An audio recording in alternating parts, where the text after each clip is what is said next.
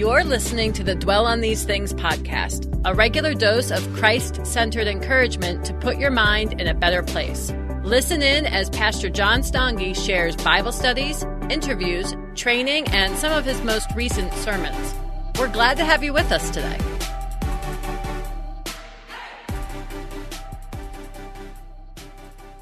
We're continuing our study of David's life and the many things that the Lord did in and through David's life and the variety of lessons that ultimately we're taught as we look at what God's Word says related to all these different events. And this morning, we're going to be spending time in 2 Samuel chapter 9. And we're going to see the fact that we've been offered a seat at the king's table. Now, you're going to see in just a moment why I'm phrasing what we're going to look at this morning that way. But if you would, take your Bibles and turn with me to 2 Samuel chapter 9. And I'm going to start off with verse 1. I'm going to read right down to verse 13. 2 Samuel chapter 9, starting with verse 1, this is what it states. And David said, "Is there still anyone left of the house of Saul that I may show him kindness for Jonathan's sake?" Now there was a servant of the house of Saul whose name was Ziba. And they called him to David. And the king said to him, "Are you Ziba?" And he said, "I am your servant." And the king said, is there not still someone of the house of Saul that I may show the kindness of God to him?" Ziba said to the king, "There is still a son of Jonathan. He is crippled in his feet." The king said to him, "Where is he?" And Ziba said to the king, "He is in the house of Machir, the son of Amiel, at Lo-debar."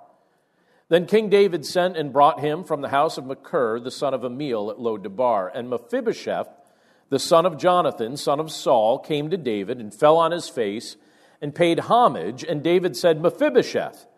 And he answered, "Behold, I am your servant." And David said to him, "Do not fear, for I will show you kindness for the sake of your father Jonathan, and I will restore to you all the land of Saul your father, and you shall eat at my table always." And he paid homage and said, "What is your servant that you should show regard for a dead dog such as I?" Then the king called Ziba, Saul's servant, and said to him, "All that belonged to Saul and to all his house I have given to your master's grandson. And you and your sons and your servants shall till the land for him, and shall bring in the produce that your master's grandson may have bread to eat. But Mephibosheth, your master's grandson, shall always eat at my table." Now Ziba had 15 sons and 20 servants. Then Ziba said to the king, "According to all that my lord the king commands his servant, so will your servant do." So Mephibosheth ate at David's table, like one of the king's sons. And Mephibosheth had a young son whose name was Micah, and all who lived in Ziba's house became Mephibosheth's servants. So Mephibosheth lived in Jerusalem, for he ate always at the king's table. Now he was lame in both his feet. Let's pray. Lord, thank you so much for your word, and thank you for the privilege that it is to be able to look at a portion of Scripture like this and really think about the things that you've communicated to us here. Lord, we're grateful to be able to look at these things and to think about the things that occurred in the immediate context that this portion of Scripture references, but also the greater application that we as your followers experience and are blessed by. Lord, we're just so thankful for the fact that you invite us to dine with you. You invite us to live in close proximity with you. And Lord, we're grateful for the things that you teach us in an example like this. So we commit this time to you now, Lord. We pray that you'd speak to our hearts and prepare us to understand your word together. And we pray this all in Jesus' name. Amen.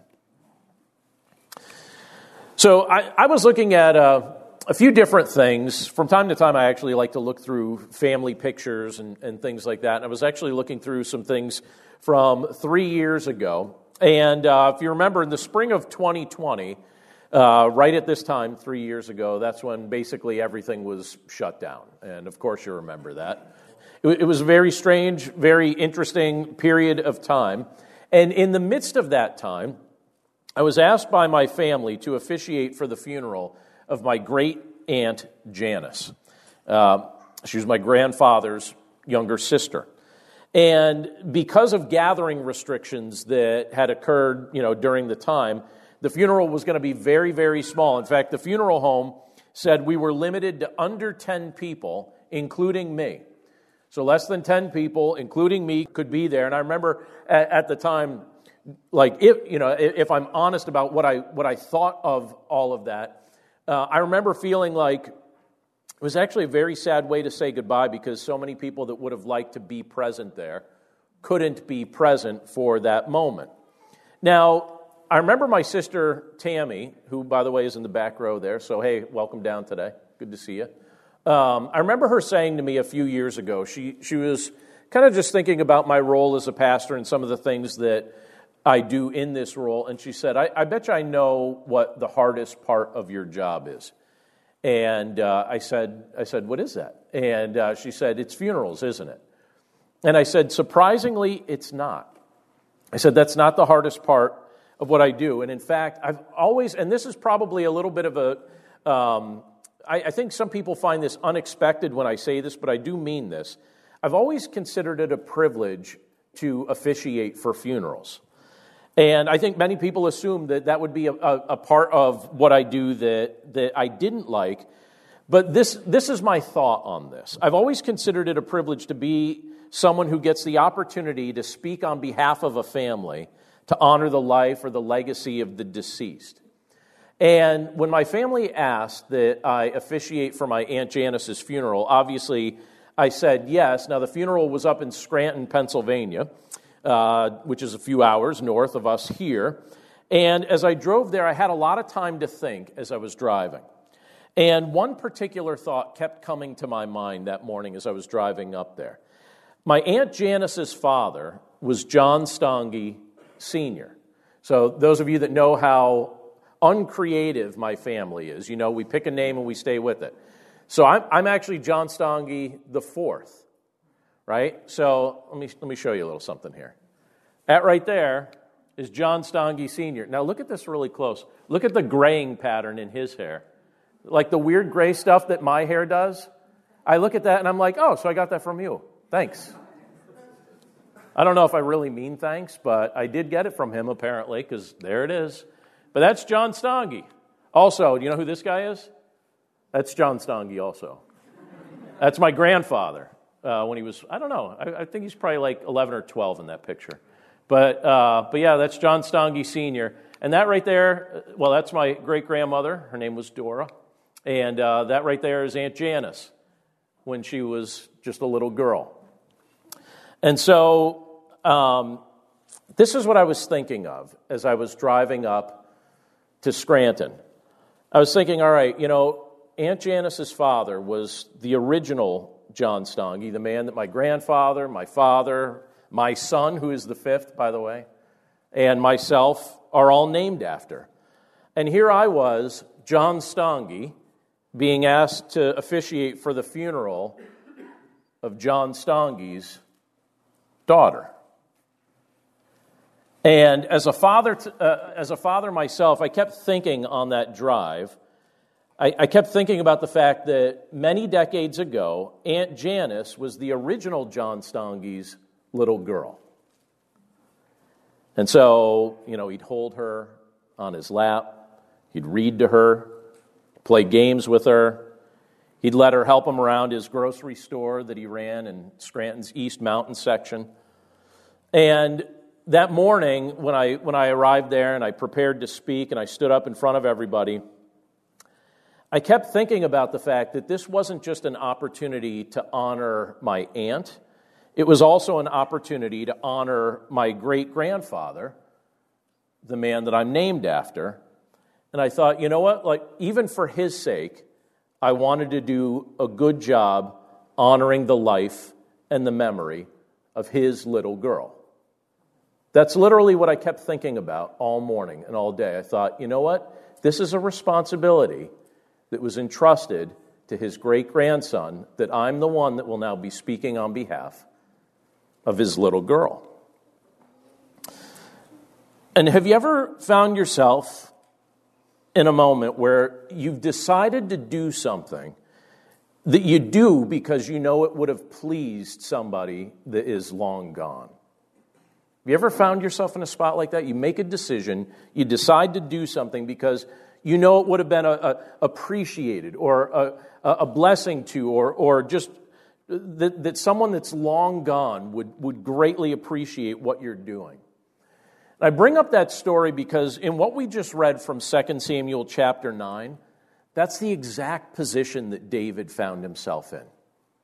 Found himself in that exact position. In the years prior to his ascendancy to the throne of Israel, David had a best friend. And his best friend was named Jonathan.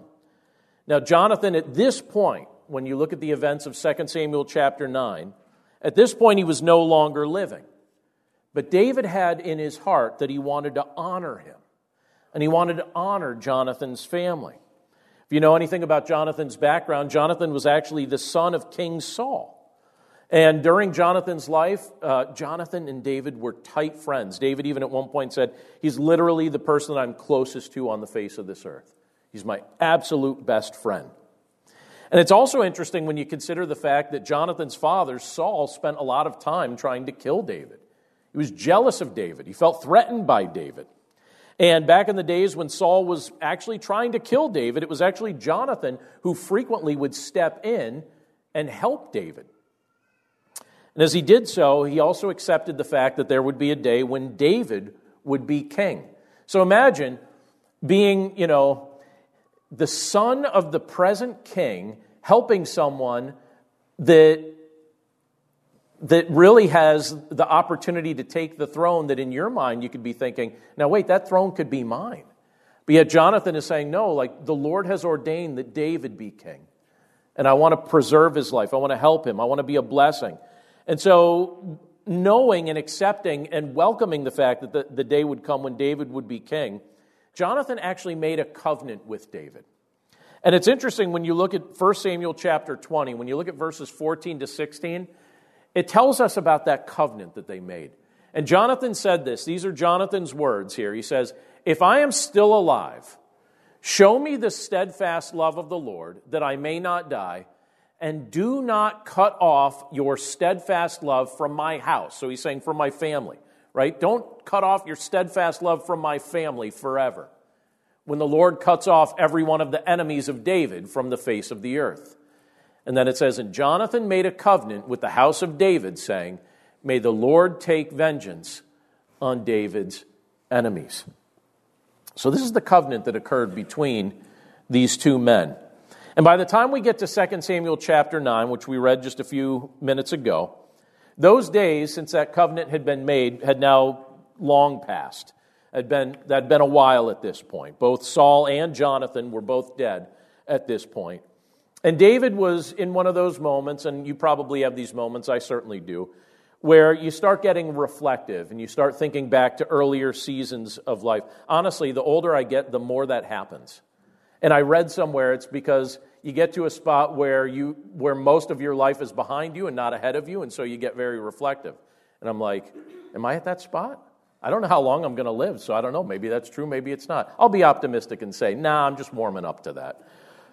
But I think about that. I get reflective, and I think David here was getting a bit reflective. He's thinking back to an earlier season of life. He was thinking about the promises that he had made to Jonathan. And in the midst of that contemplation, you have David saying something very interesting. He kind of just reveals what's on his mind and on his heart. When you look at 2 Samuel chapter 9, verse 1, he says this, is there still anyone left of the house of Saul that I may show him kindness for Jonathan's sake? So he's thinking about their friendship. He's thinking about the pledge. He's thinking about the covenant that he made. And he just wants to know, is there somebody from Saul's household that I could just, from that lineage, from Jonathan's lineage, that I could show kindness to? So someone I could show kindness to for Jonathan's sake. And David was told that Jonathan's son Mephibosheth was still living. Why didn't he just name him Jonathan? Why do you have to go with Mephibosheth? You have a name like Jonathan. It's a very easy name, and he goes with Mephibosheth. That's a tricky name to say. Imagine trying to preach a sermon where you have to say that name 50 times. Thank you for your compassion. But David was told that Jonathan's son Mephibosheth was still living. And by the way, at this point, Mephibosheth is an adult. He has a son of his own. But he was also told that Mephibosheth was that he was crippled in both of his feet.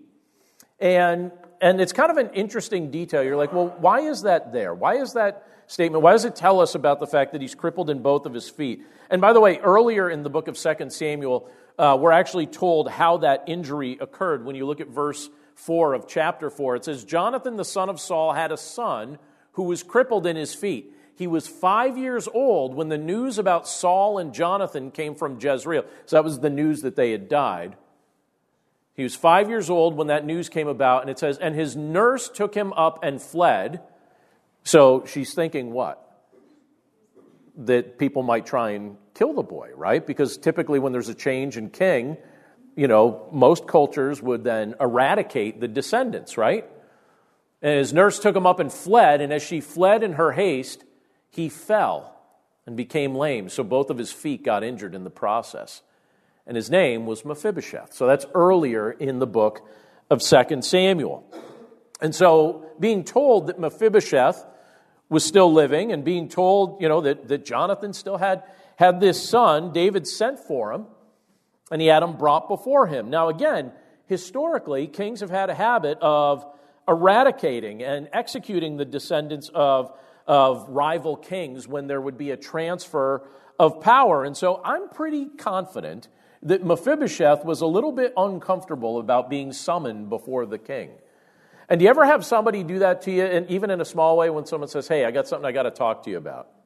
Can I ask a favor? If you ever have something you got to talk to me about, give me the subject also.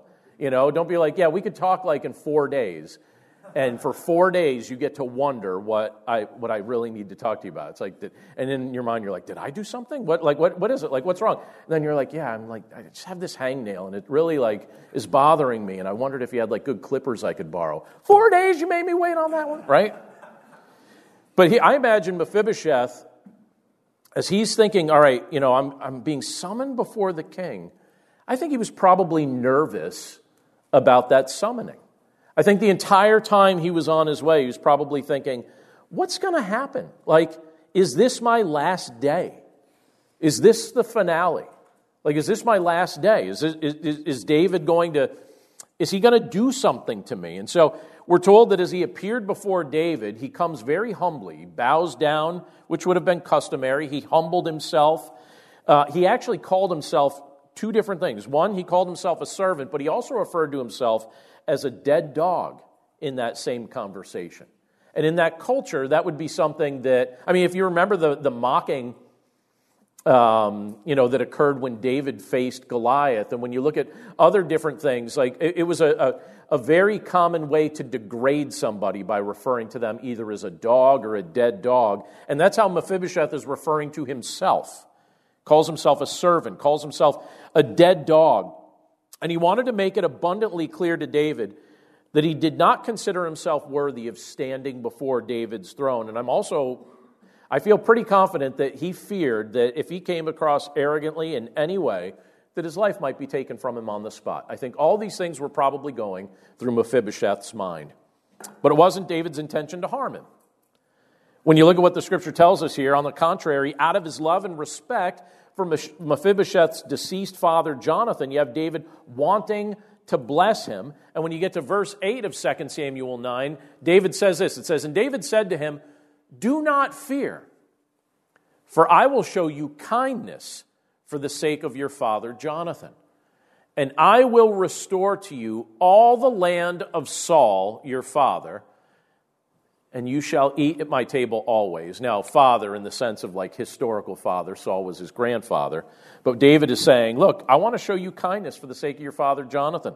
And I'm going to give all your grandfather's land. I'm going to give it all to you. And you shall eat at my table always. Can you imagine that? Could you imagine being Mephibosheth in that moment, hearing this after you've been summoned before him? And by the way, I actually have this feeling that for a long time, Mephibosheth was probably hoping that he wasn't really thought of by David or discovered. I actually have this feeling that he went through a large portion of his adult life just trying to stay below the radar and not really get noticed. But here you have Mephibosheth being told that he's being blessed in so many ways. So could you imagine being him in that moment as David pronounced this blessing? Now keep in mind, up to this point, Mephibosheth had lived a very challenging life. He lost his father when he was a child. And, as we read, in the process of being cared for by his nurse, he was permanently injured. And again, I suspect that he was probably always wondering if a day was going to come when the king would decide to maybe just take some form of retribution against him because of his lineage, because he was a descendant of King Saul. And yet here he was being shown favor by the king instead. He's being shown favor. When you look at verses 9 through 11, it says, "Then the king called Ziba, Saul's servant, and said to him, 'All that belonged to Saul and to all his house I have given to your master's grandson. And you and your sons and your servants shall till the land for him, and shall bring in the produce, that your master's grandson may have bread to eat. But Mephibosheth, your master's grandson, shall always eat at my table.' Now Ziba had 15 sons and 25 servants. And Ziba said to the king, 'According to all that my lord the king commands his servant, so will your servant do.' And then it reiterates this. So Mephibosheth ate at David's table like one of the king's sons." Not a cool statement? Ate there like one of the king's sons. So with one quick sentence, Mephibosheth went from living at a distance from the king to now eating at his table like one of his sons. He went from obscurity to being a wealthy landowner whose fields were going to be farmed by somebody else, and yet he personally would receive the produce and the profit from that farming. And I look at that and I think, isn't it amazing how drastically a life can be changed in just one day? It's a very drastic change in just one day. Now, I don't know if this occurred to you while we were reading through some of these portions of Scripture, these accounts of Mephibosheth's experiences, but I hope this occurred to somebody, because this is exactly what the Lord desires to do for us. This is the same thing He desires to do for us. He delights to take lost and lame people and give them a seat at His table. He loves to look at people who have nothing to offer Him and then bless them in spite of that. The gift of salvation, the gift of new life that we have through Jesus Christ, that's an amazing thing. And God offers us that gift, and it's not for His benefit that He offers us that gift, it's for our benefit. There isn't anything He needed that He didn't already have. There isn't anything we could have offered Him that He couldn't have spoken into existence without our help. And yet, in His compassion, He offers us an honored seat at His table. Not an amazing thing to think about? And by the way, as people who appreciate that, and I have to tell you, that's something that I certainly appreciate, and I know that so many of you appreciate that as well. Isn't it also interesting when you think about the fact that the Lord allows us to live in light of that reality? And as we live in light of that reality, it impacts not only the way we see ourselves, and not only the way we perceive our future, but it also impacts the way we interact with other people. Do you ever think about the fact that the Lord has blessed you so that you get the opportunity to be a blessing to somebody else? Do you ever think about the fact that the Lord has shown you His compassion and His grace and His mercy and His love so that you would copy Him and so that you would mirror that and demonstrate that to somebody else? And isn't it a beautiful thing when He gives you the opportunity to do so?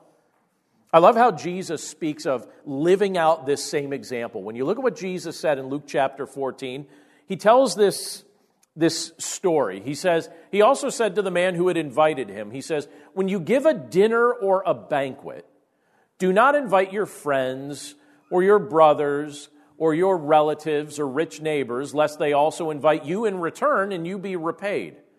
But when you give a feast, invite the poor, the crippled, the lame, the blind, and you will be blessed because they cannot repay you. For you will be repaid at the resurrection of the just." That's what Jesus describes in Luke chapter 14.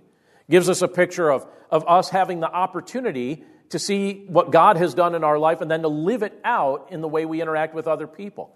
And I think even in David's moment of showing this kind of blessing to Mephibosheth, you see the heart of God on display in that context. The truth is, when you think about the goodness that God has blessed us with through His Son, Jesus Christ, we can't repay our Heavenly Father for that goodness, can we? It's not something that I have the ability to repay Him for the goodness that He's done in my life. You don't have the ability to repay Him for the goodness that He's done in your life. But what we can do is this. We can follow His example. We can look at what He's done for us and we could say, all right, I'm going to follow your example, Lord. I'm going to take the transformation that you've caused to occur in my mind and in my heart, and I'm going to do my best with the power that you supply to copy you and to live this out and to demonstrate your heart to other people in the life that I choose to live. So as men and women who are grateful for His willingness to reach into our lives, and by the way, we were living a life of spiritual poverty and spiritual infirmity, and what did He do? He made us rich in spiritual blessings and honor. And as men and women who have received that, we have the privilege to start reaching into the lives of others, demonstrating that same kind of compassion. And we do that not for our glory, but we do that for the glory of Christ. We demonstrate the heart of Christ for the glory of Christ. And we do this every time we model the gospel. Think about this, like as a recipient of the benefits and blessings of the gospel of Jesus Christ, we have the privilege to then model that in the life that we live. We have the privilege to share it verbally and specifically with the words that we state. And we have the privilege to serve others for Christ's glory and in His name.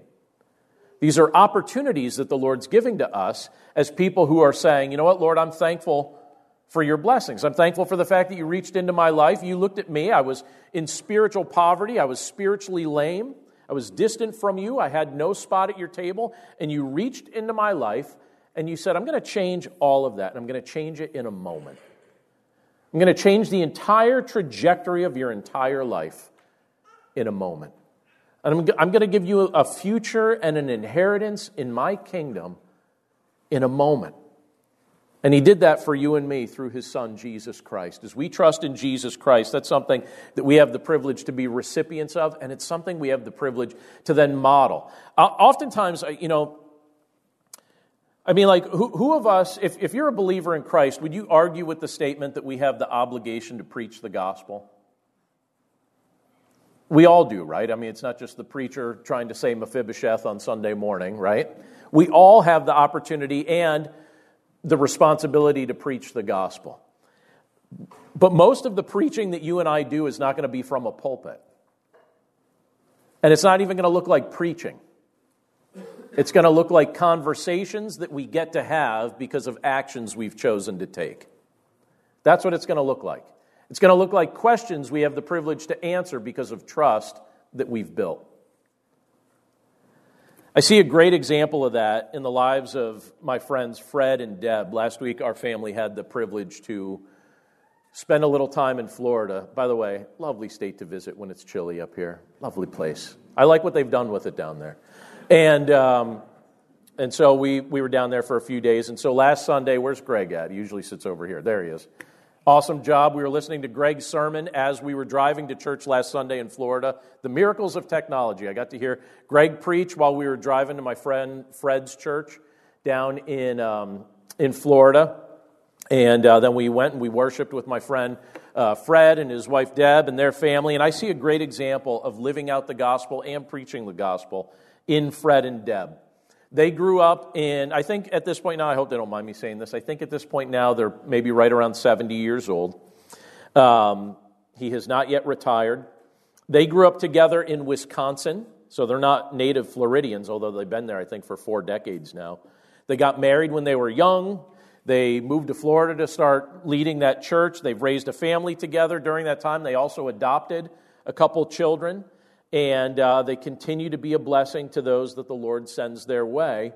And recently they learned something about the foster care system that is operating right there in their community. They learned that it was overwhelmed with need. And one of the needs that the foster care system had was for stable families that were willing to allow temporarily displaced children to come and live with them for a period of time. And Fred and Deb started talking about this, and they said, we're available to help. And so they let the foster care system know this, and almost immediately, very soon after they made that known to the foster care system, they were asked if they would take in for a period of 30 days twins, 14-year-old twins, a boy and a girl, 14-year-old twins. And they said, can they live with you for 30 days while their mother finished serving a brief prison sentence? And so Fred and Deb said yes, and the kids came, and they said at first, the kids were really shy. They would basically just stay in their bedrooms and not do a whole lot of interacting, but then that changed as they got to know each other a little bit. And Fred said he soon learned that the children had never once met their father. Never. They never met him. And they didn't even know his name, and they didn't know where he lived. So they had all sorts of assumptions, but they didn't know. But even though they had never met him, they thought about him all the time. They thought they'd never once met him. They thought about him all the time. And as their month-long placement stretched on, it became clear to Fred that the boy twin in particular, was latching on to him. He basically wanted to do everything he saw Fred do. So Fred has some horses. So when Fred would carry like a feed sack over to the horses, this boy would try and lift a feed sack, like 50-pound feed sack, and carry it over, and usually was able to do it. So whatever Fred was doing, carrying heavy things, anything, he wanted to help. If Fred was shopping at a hardware store, he discovered this young boy had never been to a hardware store before. He said, you want to come to Home Depot with me? And so he brought him to Home Depot. So if he was shopping there, he wanted to come, and he wanted Fred to go through the aisles and explain what every one of the tools were and what they did. It's like, just tell me, like, what does that do? What does that do? What does that do? Can I try one? Do you own one of those? Can I try that when we get back to your house? And at the end of the month, when their mother was set to be released, the twins grew so close to Fred and Deb that they said to them they didn't want to leave. They just wanted to stay. They wanted to stay. They loved living in that context. I don't know what you feel when you hear a story like that, but I have to tell you, one of the emotions I certainly feel when I see an example like that and hear a story like that is just gratefulness that the Lord looks with compassion upon us, spiritual orphans, and He assures us that we have a home with Him forever. Forever, right? He's the Father who will never leave, and His table is open to anyone who believes. And that's regardless of your background. That's regardless of your ethnicity or your social status. Scripture is very clear. Anyone who will trust in Jesus Christ, anyone who will accept the sacrificial atonement He accomplished for them on the cross when He paid for our sin with the shedding of His blood, anyone who will trust in Jesus will be given a seat at the banquet table in the kingdom of God. Isn't that a beautiful reality? Love what Luke 13 tells us. Jesus said it this way in Luke 13, 29 and 30. He said, and people will come from the east and west and from north and south and recline at table in the kingdom of God. And behold, some are last who will be first, and some are first who will be last. What's Jesus saying? The table's going to have a lot of people from a lot of different places. And people that during the course of their earthly lives didn't have any sort of status or anything that you'd pat them on the back about. And yet they're going to be there and they're going to be honored. And there's going to be other people there that during their earthly life receive plenty of honors. But they'll have a seat there, but it might not even be as good of a seat as the person who during the course of their earthly life really didn't experience any of that honor. And yet people from the north and the south and the east and the west are going to come, and they're going to, the way they would eat in the culture of the time when Jesus was delivering these words, and maybe you do this now, I don't know. They would like recline back, but you could fit more food in if you do that. It's a very practical thing, but they'd recline or like sometimes they'd go like this, like they would lean on a table like this. In our culture, it's like, hey, don't put your elbows on the table, right? If someone ever told you that, you were born in the wrong era, all right? Born in the wrong time. But like you could recline like this, and it's a scientific fact you could fit more food in if you stretch yourself that way. If you sit up nice and straight, you'll eat less. It's good if you want to lose weight, but if you don't want to lose weight, if you want to pack on a few more, recline, lean, more food goes in. Biologically true, test me on that. At lunch today, someone lean. Give your kids permission to lean at lunch today, just one lunch. But Jesus said what? And behold, some are last who will be first, some are first who will be last. People will come from east and west, north and south, and recline at table in the kingdom of God. Max Lucado said something interesting about this that I read recently. He has a book, it's actually called Your Place at God's Table. And he said this about an interesting experience he had. I'm just going to read what he said. He said, some months ago I was late to catch a plane out of the San Antonio airport. And he said, I wasn't terribly late, but I was late enough to be bumped and to have my seat given to a standby passenger. When the ticket agent told me that I would have to miss the flight, I put to work my best persuasive powers. But the flight hasn't left yet, I said. Yes, but you got here too late. I got here before the plane left. Is that too late? The regulation says you must arrive 10 minutes before the flight is scheduled to depart, and that was 2 minutes ago. But ma'am, I pleaded, I've got to get to Houston this evening. And he said she was patient but firm. I'm sorry, sir, but the rules say passengers must be at the gate 10 minutes before scheduled departure time. I know what the rules say, I explained, but I'm not asking for justice. I'm asking for mercy. And then he said, she didn't give it to me. But then he goes on, he says, but God does. Even though by the book, I'm guilty. By God's love, I get another chance. Even though by law, I'm indicted, by mercy, I'm given a fresh start. Scripture says, for it is by grace you have been saved, not by works, so that no one can boast. No other world religion offers such a message, Lucado goes on to say. He says, all others demand the right performance, the right sacrifice, the right chant, the right ritual, the right seance or experience. Theirs is a kingdom of trade-offs and barterdom. You do this, and this God will give you this or give you that, and the result, it's either arrogance or fear. Arrogance if you think you've achieved whatever it is, and fear if you think you haven't. Then he said one more thing, and he says, Christ's kingdom is just the opposite. It's a kingdom for the poor, a kingdom where membership is granted, not purchased. You are placed into God's kingdom. You are adopted. And this occurs not when you do enough, but when you admit you can't do enough. You don't earn it. You simply accept it. And as a result, you serve not out of arrogance or fear, but out of gratitude for what Christ has done for you. Mephibosheth was grateful to be given a seat at the king's table. And he knew it was a seat that he didn't deserve. Through Jesus, we're given a seat at the king's table. We came broken. We came lame. We came with a disgraced family name.